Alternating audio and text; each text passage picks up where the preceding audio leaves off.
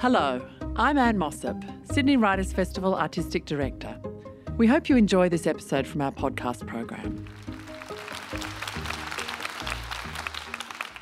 Hello everyone, my name is Michaela Kolofsky and it's my pleasure to be with you this morning in this conversation for Sydney Writers' Festival with the wonderful Jane Harper. I wanted to start by acknowledging the Gadigal people of the Eora Nation, the traditional custodians of this land, and to pay my respects to elders past, present and emerging, and to welcome any Aboriginal and Torres Strait Islander people who are joining us today. Jane Harper is the internationally best-selling author of The Dry, Forces of Nature, The Lost Man and The Survivors. Her fifth novel, Exiles, went straight to number one on its release in September last year. It's now out in all English language territories with foreign language editions to come. She's won numerous awards and sold more than 3 million copies worldwide across 40 territories.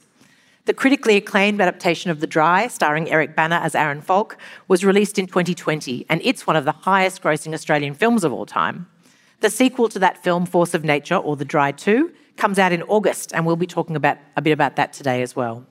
Jane was actually born in Manchester in the UK and moved to Australia with her family at the age of 8. She did return to the UK with her family and went on to study English and history at the University of Kent in Canterbury. On graduating, she worked in journalism, and she's worked for several years as a senior news journalist before moving back to Australia in 2008. And she worked for different newspapers here as well in business reporting. But her breakthrough came with The Dry at the Victorian Premier's Literary Awards in 2015. Today, I want to talk with her about how she constructs her heart-pounding mystery novels, the way she builds characters and plots, the power of importance of timing in mystery novels and thrillers, the power of landscape in all her novels, Aaron Falk, and Eric Bana, so there's a lot in store that will be a treat. Please join me in welcoming Jane Harper.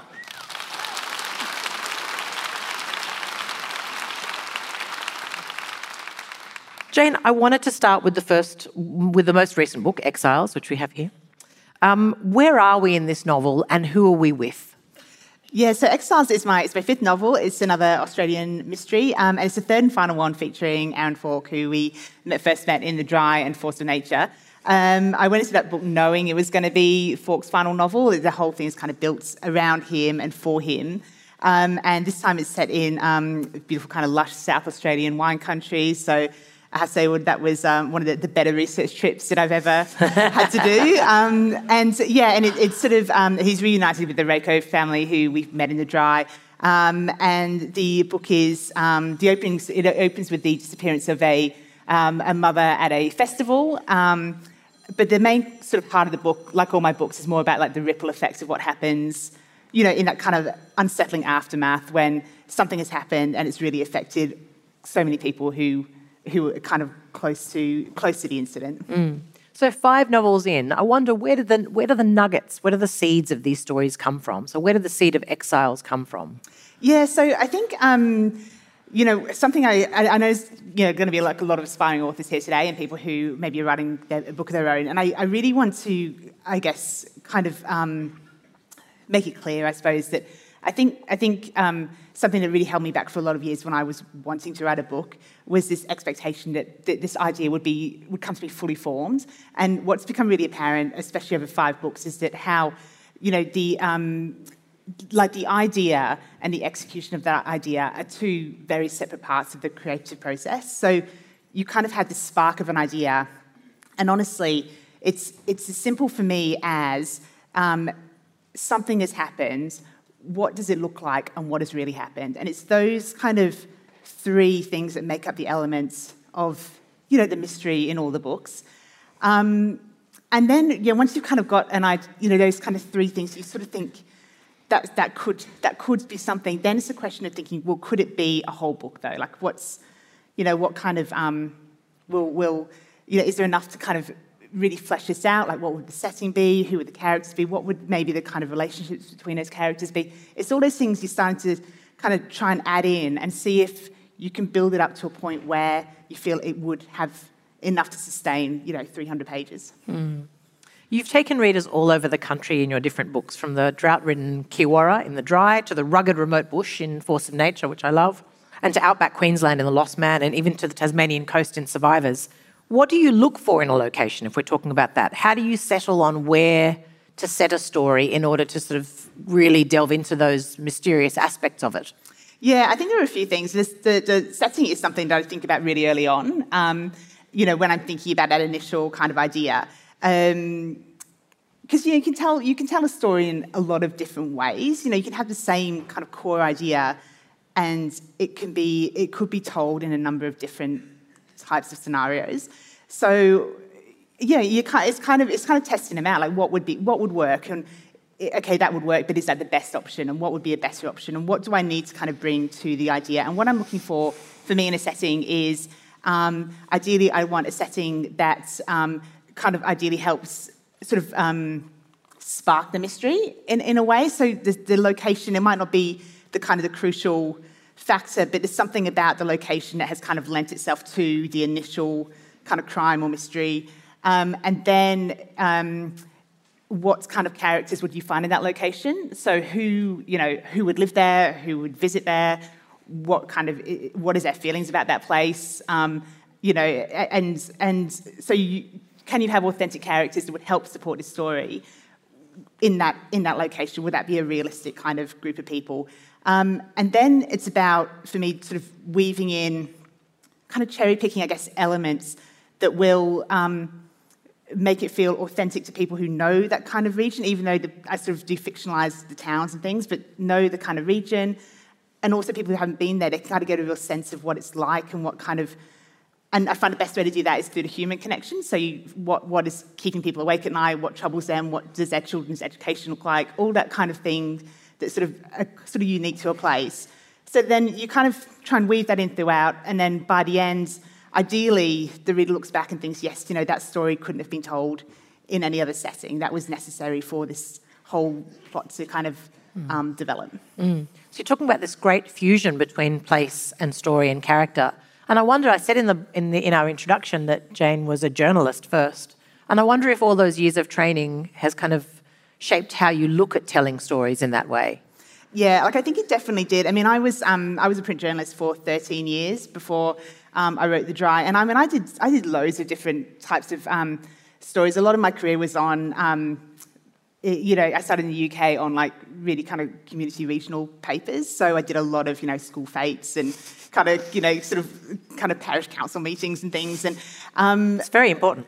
That's exactly kind of. So I was quite young, and I was I'd go along to these things and think, oh God, honestly, who cares? And then you get there and you realise, though, the people do care. Like, they do care, and it does matter. And I guess that was the best sort of training for me, is realising, like, really trying to understand why people care and why is it important and what is it, and it's always important to them, I think, because it's like an emotional reason. It's because it's their community, or it's because it's, their children's schooling, or...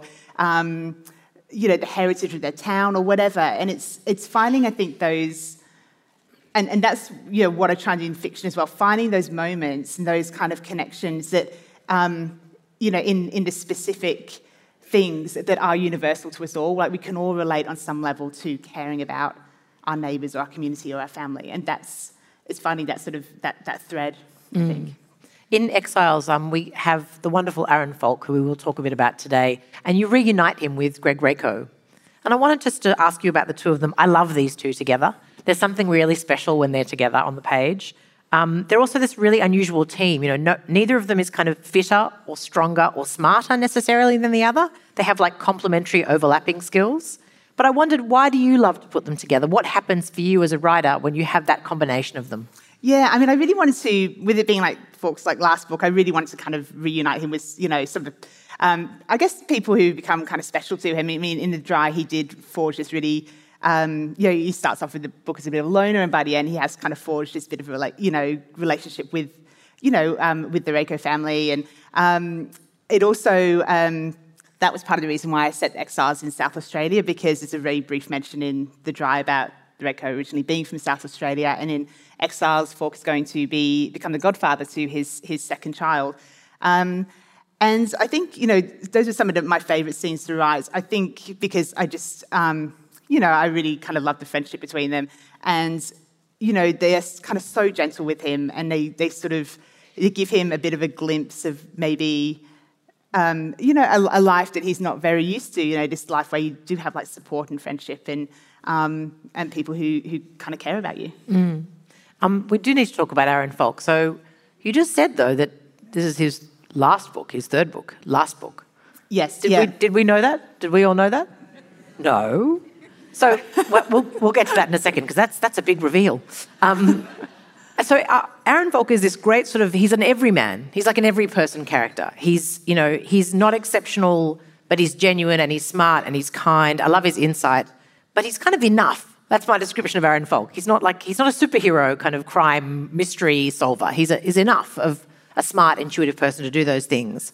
But I wondered, you talked before about seeing a place and then thinking who lives in that place in order to tell the story. But how did Aaron Falk come to you? Because he's in 3 of your novels. He's such a strong character on the page. Did you see him in your mind's eye? How did you construct him? No. So this is another thing, much like kind of that kind of flash of inspiration for, ideas. I really kind of like to be honest about how I think characters come to me. And, I would absolutely love to have like this beautiful romantic story about how like Falk kind of came to me, and I thought, yes, this is the man who's going to launch my career. Yeah. That's right. This is going to be so great. But no, I mean, it's in actual fact the characters. Something that I think also held me back when I wanted to write a book was I used to read these sort of great characters on pages and think, how, like, the author is so lucky that they thought of someone like this who's kind of carrying their book, through this series or whatever. But in reality, for me, like characters, they are a function of storytelling in exactly the same way as the setting, choice of language, pacing, all that kind of stuff. That is all the characters are. Like they are not some sort of magical kind of element that's going to transform your story. They are there purely to tell the story, and that is their entire job. And you are completely in control of who they are, and it's okay to kind of use them for that function. So. They all have a job to do. They all need to kind of be doing some heavy lifting on the page. And I think for Falk, he was exactly as two-dimensional as that, when I had the idea for the book, as all the characters were. So he sort of grew out of the functionality in that in the dry, it's set in this sort of drought-stricken town, and he goes back for the funeral of his former sort of childhood friend and family. And I wanted him to be, so the building blocks of him was I wanted him to be someone who knew the town, but not well, so kind of left under a bit of a cloud. So he had some insight, but not current insights. I wanted him to be someone who knew the family. Again, historically though, not really with a lot of up-to-date information. I didn't really want it to be like an ex-girlfriend or something, because I felt that kind of clouded the issue. It just sort of clouded the waters a little bit in ways that I thought weren't particularly helpful. So that's why he became a male character. I wanted him to be kind of someone who had, again, some sort of policing knowledge or, I guess an intelligence he could bring to this scenario without being kind of this slick city cop who could come in and tell the country boys how it's done. I wanted him to be very uncomfortable, kind of being dragged into this in a way. And, and then I wanted him to be like, someone likable. Like I was kind of, I sort of had enough of, in the past, like I guess reading alcoholic, damaged police officers, and you think, gosh, you shouldn't even be behind the wheel of a car, let alone solving a crime. So I want him to be kind of functional and have, kind of normal conversations. Yeah. And so that was like, it was as black and white as that, really. And then that's the same for all the characters, and you got kind of going through that process for all of them, even like the secondary characters, even the minor ones. And then the more, and for me, they're really two-dimensional for a long time. Often they're unnamed. They're literally just called, cop, brother, Wow. And it's only the more you kind of expose them to situations within the plot, you start to then learn their coffee order or what their temperament is like or what they kind of keep next to their bed or whatever. It's about exposing them to the situations within the plot that allow you to flesh them out, I find. What is Aaron Falk's coffee order? Well, he's from Melbourne. I'm going to say flat white, I think. I think so. And apparently overseas, a flat white's really exotic still. So I do have to say, as an aside, with two ginger people on stage, you made him really pale and sandy, and then you put him in this arid, dry place. Well, exactly. Really interesting. Why? It's kind of cruel, Jane. Yeah, I mean, absolutely, and that was kind of part of it. The same way as him being a bit of a fish out of water with, he doesn't like, he's uncomfortable in the town, he's not professionally in the space he's used to. And I also kind of physically wanted him to be a little bit uncomfortable with the, just with the heat and the sun, like he's sort of... Like us. That's right, exactly. Channel myself in that. Yeah. I love it. She's on the page. Yeah. I wondered about how different it was to write about him in Exiles. You just said a moment ago, in passing, like it's no big deal, that this is his last book, that you're not going to write about him anymore. What was it like, though, to bring him to write about his story in Exiles? What were you thinking about, and why is it his last book?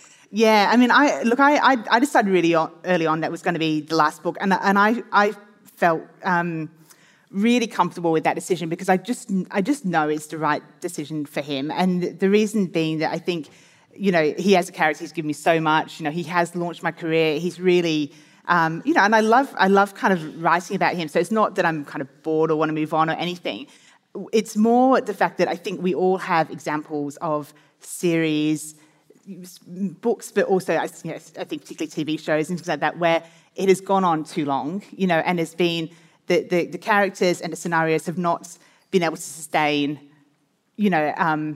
ongoing kind of adventures, and it becomes, this guy's he's a financial investigator. I mean, how many bodies and things can he stumble over before it becomes, Murder, She Wrote, And I think it's just really important, like as an author, to kind of be clear-eyed. I mean, not every character is built for a 20-book series. They're just not, and I think it's really important to kind of be honest with that, about that, and know when to say when, and know when to, try and give them that kind of the closure and the sort of the kind of ending that they deserve, really. Mm. So you're talking about the last book of Aaron Falk, but you keep referring to The Dry, and I think it's worth at least talking a little bit about that. For people who don't know, before The Dry was even published, there was a bidding war, and Jane told me on the telephone that the film rights were bought for the book before the book had been published. So it was an extraordinary success from the absolute get-go. And I wondered, did that sort of put pressure on you once it was out in the world? Was there an expectation of the kinds of books you write after The Dry? Yeah, I think there was, and I mean, because I didn't really. I didn't have any expectation when I was writing The Dry that it would get published. I really, I was working full-time as a journalist, and I kind of, I wrote the book really because I kind of had this secret burning ambition to write a book for years and years, and I'd never done anything about it. I just had kind of been waiting one day for this book to appear. It never had, and I sort of thought, if I'm going to do it, I need to kind of fit it in around like my day job, and the thing that really helped me kind of mentally commit to it was letting go of what was going to happen afterwards, because I think I'd always feared that I would put all this time and effort into it and it wouldn't get published, and then it would feel like a complete waste. And I reached a point where I realised that actually writing it was enough, and if I wrote it and I learned something from it, then maybe I could write another book, and maybe that one might be better and might get published and things. So it was kind of a bit of a learning exercise for me writing that book. So so then it did get published, and and I was so blown away by kind of the way it was kind of embraced by the industry and booksellers and readers. But I also kind of knew that I didn't just want to write this series with this same guy, and I guess the easy option for me at that time would have been to just write literally another book with him in that drought-stricken community, kind of, I don't know, solving crimes with Reiko by his side, I guess, and that would have been it. But I honestly think if I'd done that, I don't believe I would be here today having this discussion. I think that would have been a very career-limiting thing to do, and I wanted to kind of rip that Band-Aid off straight away and just be like, I'm going to be doing different things and standalones, and I try and sort of take the books where the stories take me, I guess. Mm. It's a very brave thing to do, actually, straight off the bat. Oh, thanks, Michaela. Yeah. That's what you say. I think when I was thinking about how we describe Jane's books, I was like, are they thrillers? And she was like, well, they're mysteries. But really, I think when I speak to people about your books, what they love about them is the sense of kind of family and community that's at the heart of them, that you take us, as you said, to little places where the fate matters and what school they go to matters. And your books really are about the relationship between people in those communities, the secrets they keep from one another. And I wondered what kind of motivates you to write that, and why there's always a mystery at the heart of it. Yeah, I mean, I think it's a combination of things. I mean, partly when I do enjoy mystery books myself. I enjoy kind of books where there's a question and, to be solved and then there's an answer at the end. So, with some twists and turns and some surprises. Those are kind of my favourite, I guess some of my favourite types of books to read. But I think the crime itself is less interesting for me than that ripple effects. Some of that kind of goes back to, I think, my journalism days when I used to go out and do some really kind of I guess stories that were life-changing for the person involved, sometimes in a good way, often not in a good way, and sort of sitting with them in their kitchen and listening to them and kind of knowing that, I would kind of go and write a story, but this is their life now. And, you sort of wonder, what is that going to look like in kind of 5 years or 10 years, knowing that this moment that you're kind of sharing with them, it has really altered things. And I think that's always been kind of interesting for me. And I think, purely then on a practical level, I think for me you need that in a novel. I think no matter how good and compelling your mystery is or your crime, it's not going to sustain you for 300 pages. You need to have the human elements and the readers kind of care about what is happening on the human side with it as well. Mm. In your novels, you do something really interesting with timing, and it happens in Exiles. The prologue is set in there's a moment where we discover a baby that's been left in a pram, that's been either abandoned or the mother is missing. And then all of the action in the book takes place 12 months later. And it's a little bit the same in The Dry. There are these kind of incidents that happened previously. And I wondered if you could talk about how important timing is in constructing a story, a mystery story that will keep us as readers going all the way through. Yeah, I mean, I think it's really important. Exiles is a really good example because, we do open up with this sort of disappearance, and then the bulk of the action, but all of it really takes place 12 months later. So it's kind of the anniversary of the disappearance. And when I was planning that book, because I plan a lot, and I kind of work things out a lot on the page before I start writing. And I did actually sort of initially approach that with the idea that it would all be, we'd have a disappearance, and then it would be the action would be taking place kind of in those, in that immediate aftermath, and it would all kind of be happening, and Falk would be involved, and that question would be sort of live and active about where is this woman gone.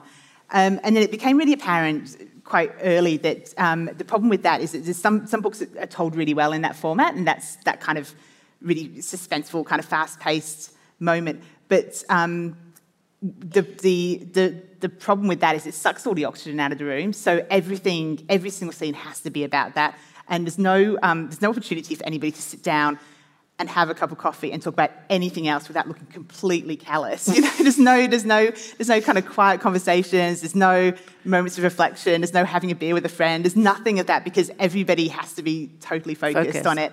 And I felt with Exiles like it needed to have that opportunity for reflection. And so I thought about it for a little while, and then I thought, would it work if I kind of separated things out? And for me, that worked a lot better because it was that kind of interesting time when people are trying to kind of rebuild their lives a bit and make peace with something that they haven't really got the answers for. And I guess also the time lapse gives people a chance to reflect as well. That's right, on their own kind of actions and what they maybe could or couldn't have done, and all that kind of thing. So it's just a bit, it just sort of slows the pace down a little bit.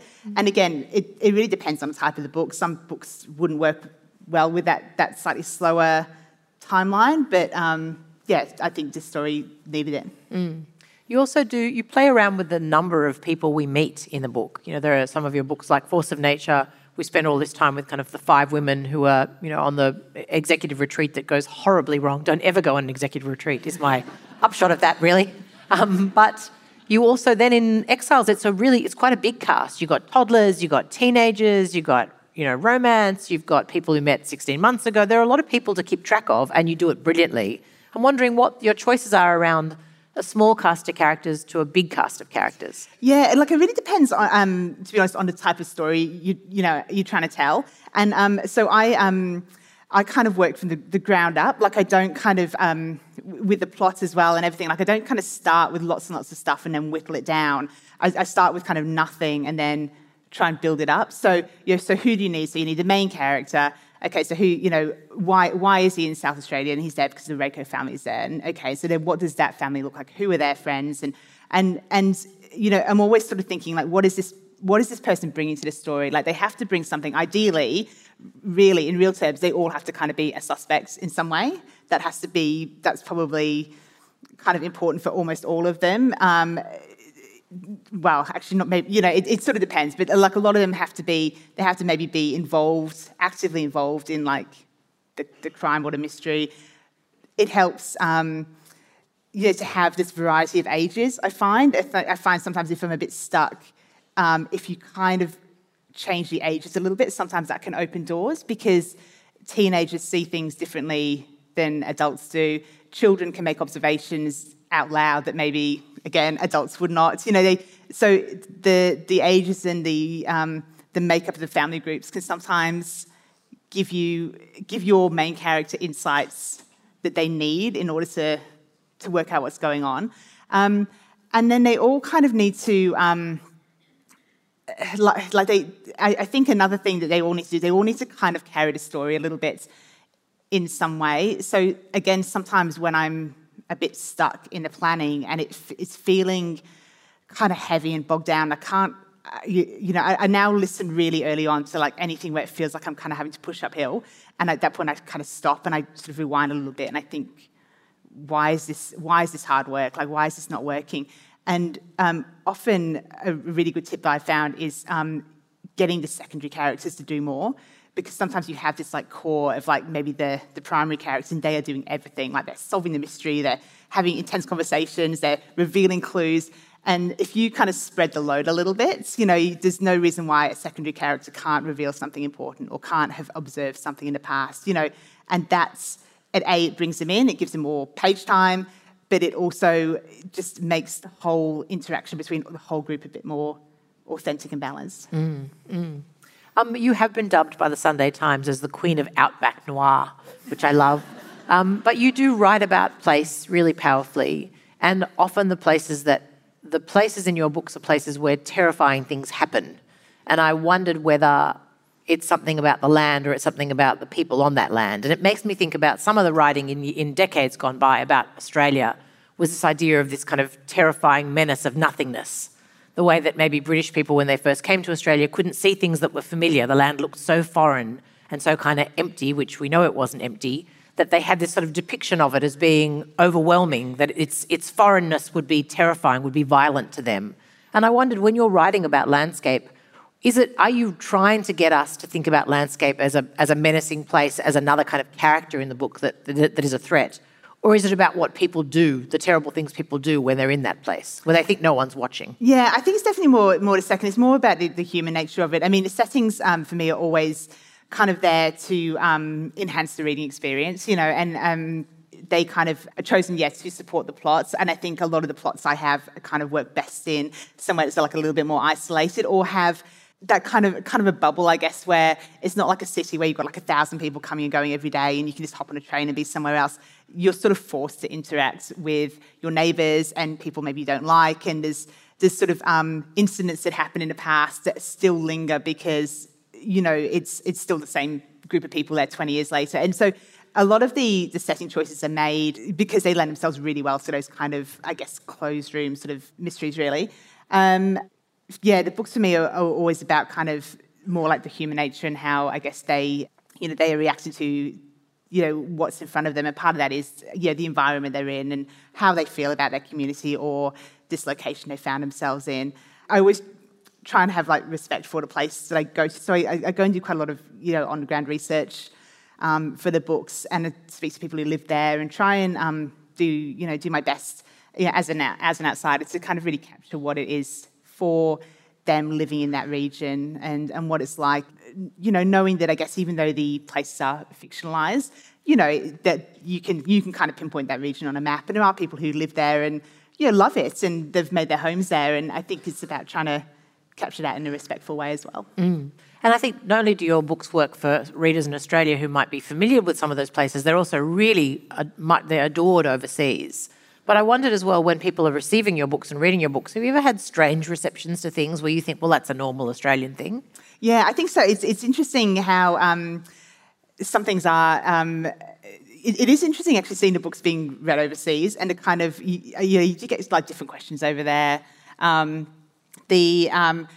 found actually in Europe, I got particularly with the dry, I got a lot of questions about the like lack of religion within the books, which honestly, it hadn't even crossed my mind, but they were sort of surprised there wasn't more kind of church going and things. And then going through the US publishers have their own kind of edit in the book very late on. So it's essentially the same book, but they will go through with like a US reader, like a professional like US editor, I guess, to kind of go through and check that it's sort of accessible and understand. And the thing that the US of all the books and all the things, and the one thing that gets mentioned time after time in the US is a scene in The Dry where Falk is in his hotel room at the pub in his hometown, and he's lying on the bed and he kind of looks up and there's a huntsman spider in the room, and he just kind of okay, fine, like rolls his eyes and gets on with things. And the number of comments I get about how why did he not burn that hotel room to the ground? And, because Australia, and they cannot get over that scene, and they actually even, I think in the Australian edition it says there's a huntsman in the corner, and we had to change that to huntsman spider because again it was quite confusing, So there's little things like that, all these like quirky things you never. You'd never think of when you're writing. There's a guy with a hunting cap and a big rifle in his tiny hotel room. Magic, absolutely magic. Oh, that's so funny. We mentioned before that The Dry was turned into this fabulous film starring Eric Bana, and Force of Nature has also been turned into a film. And what we want to do today is a special treat before we talk about that process for Jane of her books being adapted, is to play you the teaser trailer. I know, it's very exciting. The film comes out in August, so we're going to, because the film is very, you'll see, the film is very dark and mysterious, we need to bring the house lights up a little bit so you can see the screen, and then we'll keep on talking. So we're ready for the trailer. Yay! Fantastic. So that's going to be August, as they said. So tell us about this process of having your films adapted. Has it been the same team of people who did The Dry and Force of Nature? What's it like to see your story brought to life in that medium? Yeah, it has been the same team, and they'll be honestly so delighted by that little spontaneous round of applause. They will be so thrilled. So thank you for that. And yeah, so it's the same. So I love the adaptation of The Dry. I just thought it was so beautifully done, and it was such a kind of thoughtful and intelligent and sensitive, adaptation of the book. And I feel really lucky to, have Robert Connolly at the helm of that. He wrote the scripts and he directed it, and I think, it doesn't. I guess it's just luck, really. But I think our visions for kind of what we hoped the film would be completely aligned, and he really understood the book, and he understood, I think, how to kind of look beneath, the kind of, I guess, the surface of what's literally on the page, and understand the relationships and the what's driving the characters, and then be able to kind of express that on screen in a way that feels so organic and authentic to the original source. So Robert Connolly has done Force of Nature. He wrote the scripts and directed it, and Eric Bana is back, which is amazing, which is so good. And so I've seen the film. I mean, I personally absolutely loved it. That my opinion probably is a bit irrelevant, but I think. We disagree. I guess people like what people's taste varies, doesn't it? But I think what I would say is if you enjoy the books. You will absolutely enjoy the film. If you enjoyed the adaptation of The Dry, you will enjoy this as well. They are all of a similar. The quality, tone, feel, execution. They are all of a family. And I just loved it. I'm really excited for it to come out because they've just once again done such a beautiful job with it. I think you were saying before that it's when you see that story on the big screen, you also realise what Jane did on the page, which is she gave us all of these scenes. 75% of the book is 5 women together in a cabin not because they're someone's, I mean, there are sisters, but not because they're someone's wife or spouse or anything else. So they talk in the film industry about the Bechdel test.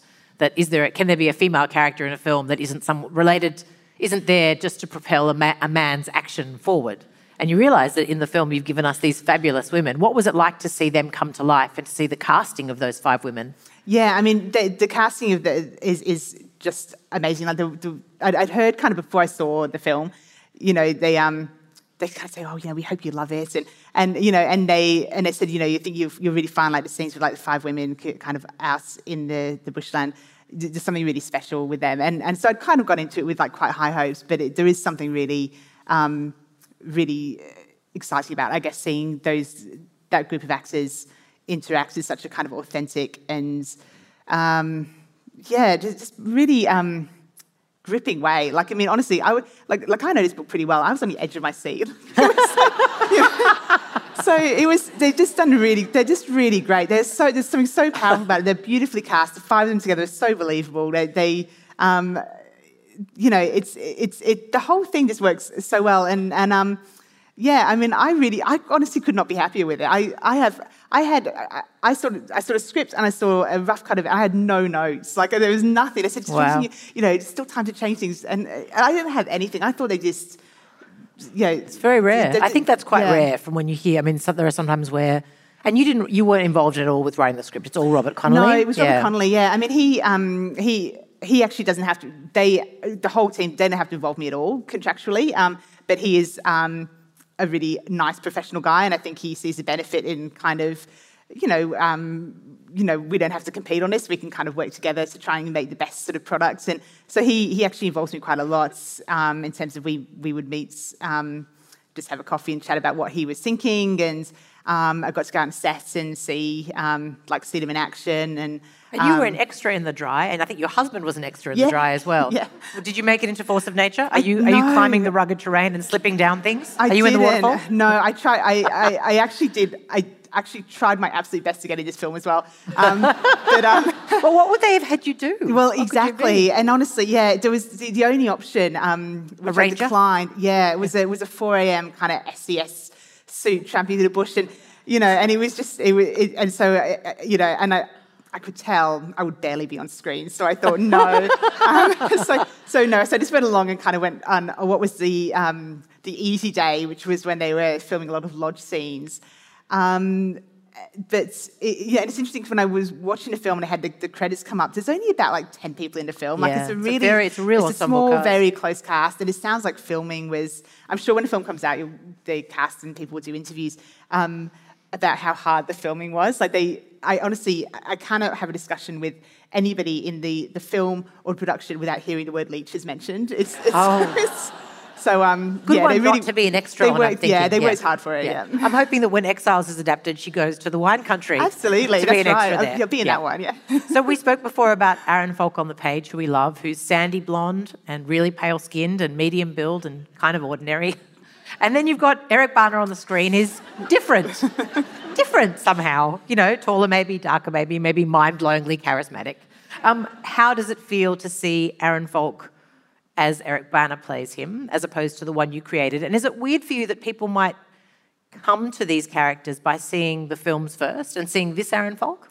Yeah, no, I mean, I love Eric Bana in that role. And I remember, the first time I kind of heard his name, so I met actually with Robert Connolly, and we went for coffee, and he said, so we've got so I want to talk to you about casting. Again, I have no power of veto over this, so this is purely a courtesy conversation. But again, he's a nice guy, and we're kind of interested in my thoughts. So we've got this person interested. He's really keen. He's read the books. We think he'd be great. We just wanted to know how you thought. And my overriding memory of that moment is my hand kind of reaching for my phone, because I was certain that whatever name Robert Connolly said next, I was going to have to Google that person. Right? And I was going to have to look up how he had a really great recurring guest role in Home and Away. Yeah. He was a really great theatre actor. That's right. I think I've seen that commercial, all that kind of stuff. And we'd had this lovely plug at how he's up and coming, he's going to be a star. And then name was Eric Bana. And it was and I couldn't believe it. the next thing that kind of I really remember about that is thinking like, yes, that is an inspired choice. And even though, like I know, like physically he doesn't fit the role, but he does fit the role in the ways that count, and that is someone who, people warm to automatically. He is, someone you believe in, you want to follow him through the story. He's Australian, he's, absolutely Australian, he's beloved in a way that, makes you want to kind of engage with him on the screen. And I think the real test for me has been the way that readers have completely embraced him. And, now, I couldn't think of anyone who has brought, having seen Dry and having seen this film, I can't think of another kind of actor who could have brought what he has brought to that role and made it his own in such a way that he has. Mm. In this process of seeing now 2 of your books adapted to the big screen, has it made you think about maybe wanting to write scripts or write for TV or film? No, I think it's the opposite, honestly, if anything. No, it's actually completely put me off in so many ways. Partly I think it's made me really realise how much like TV and film is such a collaborative process, and with a book, with this, you have to get so many people's input and things, and that's kind of not. I'm not sure if that's for anybody, but it's certainly not for me. But I think with the books, I know kind of the kind of ultimate kind of. It's sort of seen a bit as the ultimate kind of tick of approval when you get your book adapted for film and TV. But for me, genuinely, that was never really the goal. Like I just wanted to write a book because I love books and I loved reading and I wanted to see my book in the library. That was kind of my ultimate end goal. And it still is. Like it's still what I love to do, and it's what I'm. It's my kind of it's what I'm best at. Like I wouldn't necessarily be good at writing, in a different format. And I think it's just, for anything to kind of be worth me taking time away from that, it would have to be something I'd be really, really passionate about. And I can't really think of anything that would be. Mm. I want to ask our lovely tech people to bring the lights up now because we've got time for your questions when you're ready. Hi, Jane. Hello. Hello. Well, first off, I'd like to say I really enjoyed reading The Dry and Force of Nature. And thank you. My question for you is, I know Exiles just was released, but are there any plans to turn that into a film? So officially, nothing has been is kind of concrete with that. I personally would love it. I've signed over the option to them, for them to sort of consider, if they would like to kind of make a third one. I think, I think the willingness from a lot of parties is kind of there. Whether kind of things happen or not, probably a lot of it will have to do with, honestly, how well Force of Nature does it at cinema. So if you want to see Exiles come, then, gather 20 or 30 of your closest friends and go see it a few times and help things along. But yeah, I would love to. I would fully support. I would absolutely fully support it if they kind of want to go down that route. So, fingers crossed. I guess we'll watch this space. I'll let you know on my social media if and when anything happens with that one. Hi, Jane. I just wanted to ask, I went to Robert Conley and Eric Bana a couple of years ago, huge fan of your work, and they were talking, and it was a question that I wanted to ask and I didn't ask, but with The Dry, the cause in terms of the murder is to do with gambling. There's a debt that the person can't pay. And I thought it was really well done in the film adaptation as well. We know gambling harm in Australia, and if anyone's been, the adverts are just unbelievable, out of control. Was that something that you wanted to get across? So it's a great question. Yeah, thank you for that one. Because in terms of themes in the books, because in I guess in a crime and mystery book, there's always going to be kind of themes and challenges and things that emerge for the characters. I tend to approach it more from the again from like the base level, like ground level up. So I never really go into a book thinking, I really want to explore this theme, or I'm going to really kind of make a point of like bringing this in, because I think then it becomes a bit artificial, and there's things that you can kind of tell sometimes. I think when authors have wanted to really explore something that maybe hasn't been that's kind of the focus of the book, and it can feel a bit shoehorned in. So when I'm thinking about themes and kind of motivations for people, it's more, again, trying to expose their characters to situations within the planning stages and trying to work out what kind of things what pressures they might be under, what challenges they face, and letting, hopefully, those themes kind of emerge naturally from the group of people. So that's kind of how I approach it. And, I think hopefully when I think about across all the books, if you're sort of trying to think about the characters and who they are and what's in their life, hopefully the themes that emerge are natural in that we recognise them and we feel like they are things we see in our everyday lives ourselves. I just wondered, as someone who's lived and worked both abroad and in Australia, what really drove you to build all of your books in a really kind of specific Australian landscape? And do you think any of these stories could have worked if you'd built them out in a British landscape or a space somewhere else? Is there an aspect of the lived Australian experience that really adds a new dimension to the stories? Yeah, I think definitely. Yeah, and because I was born in England and I lived in England for quite a lot of my my teenage years and my first kind of working years as a journalist. And when I was thinking about what I'm going to write in the first book that became The Dry, I did actually consider, like, do I write it in Australia or do I try and write it in England? Because at that point as well, I was sort of more familiar with England than I am now, like a few years on.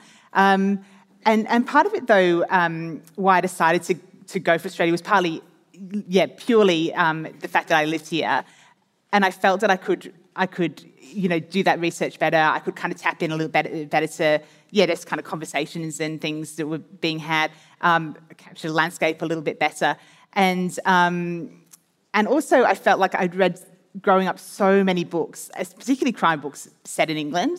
It was something like I was really, really familiar with, and I sort of thought, what could I possibly bring to that space? It hasn't been done so many times before, better than I, as a debut author, am going to attempt it. And there's definitely like a lot of like Australian crime books as well, but as the reader growing up, I was not as familiar with them as I was. So it was something that I think, just being able to write something about Australia for me felt like something like a bit fresher for me.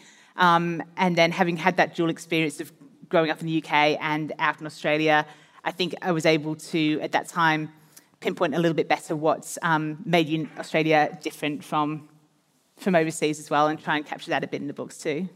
I think one of the things that I love so much about your writing is the way that you pretty much paint with words. And I'm just wondering, you talked a lot about your process for the overall planning and plot, but do you have a specific process when you are approaching a scene and creating that scene and building that scene up?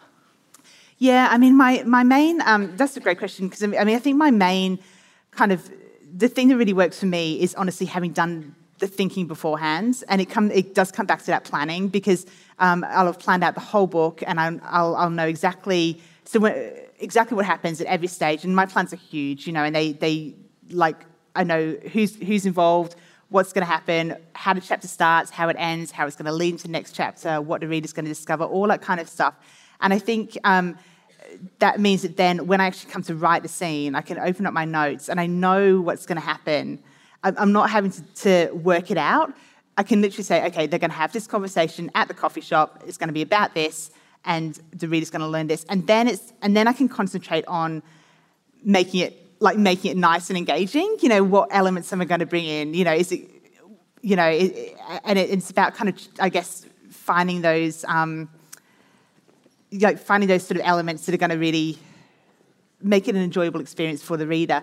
But that's kind of the biggest tip for me, is just knowing what the scene's going to be about, so that you can just concentrate on finding the right words to tell it at the time. Hi. Most of your books involve sort of a dual mystery. Sometimes they come together, sometimes there's suggestion that they are related, and sometimes they're completely separate events happening at many years apart, like in The Dry.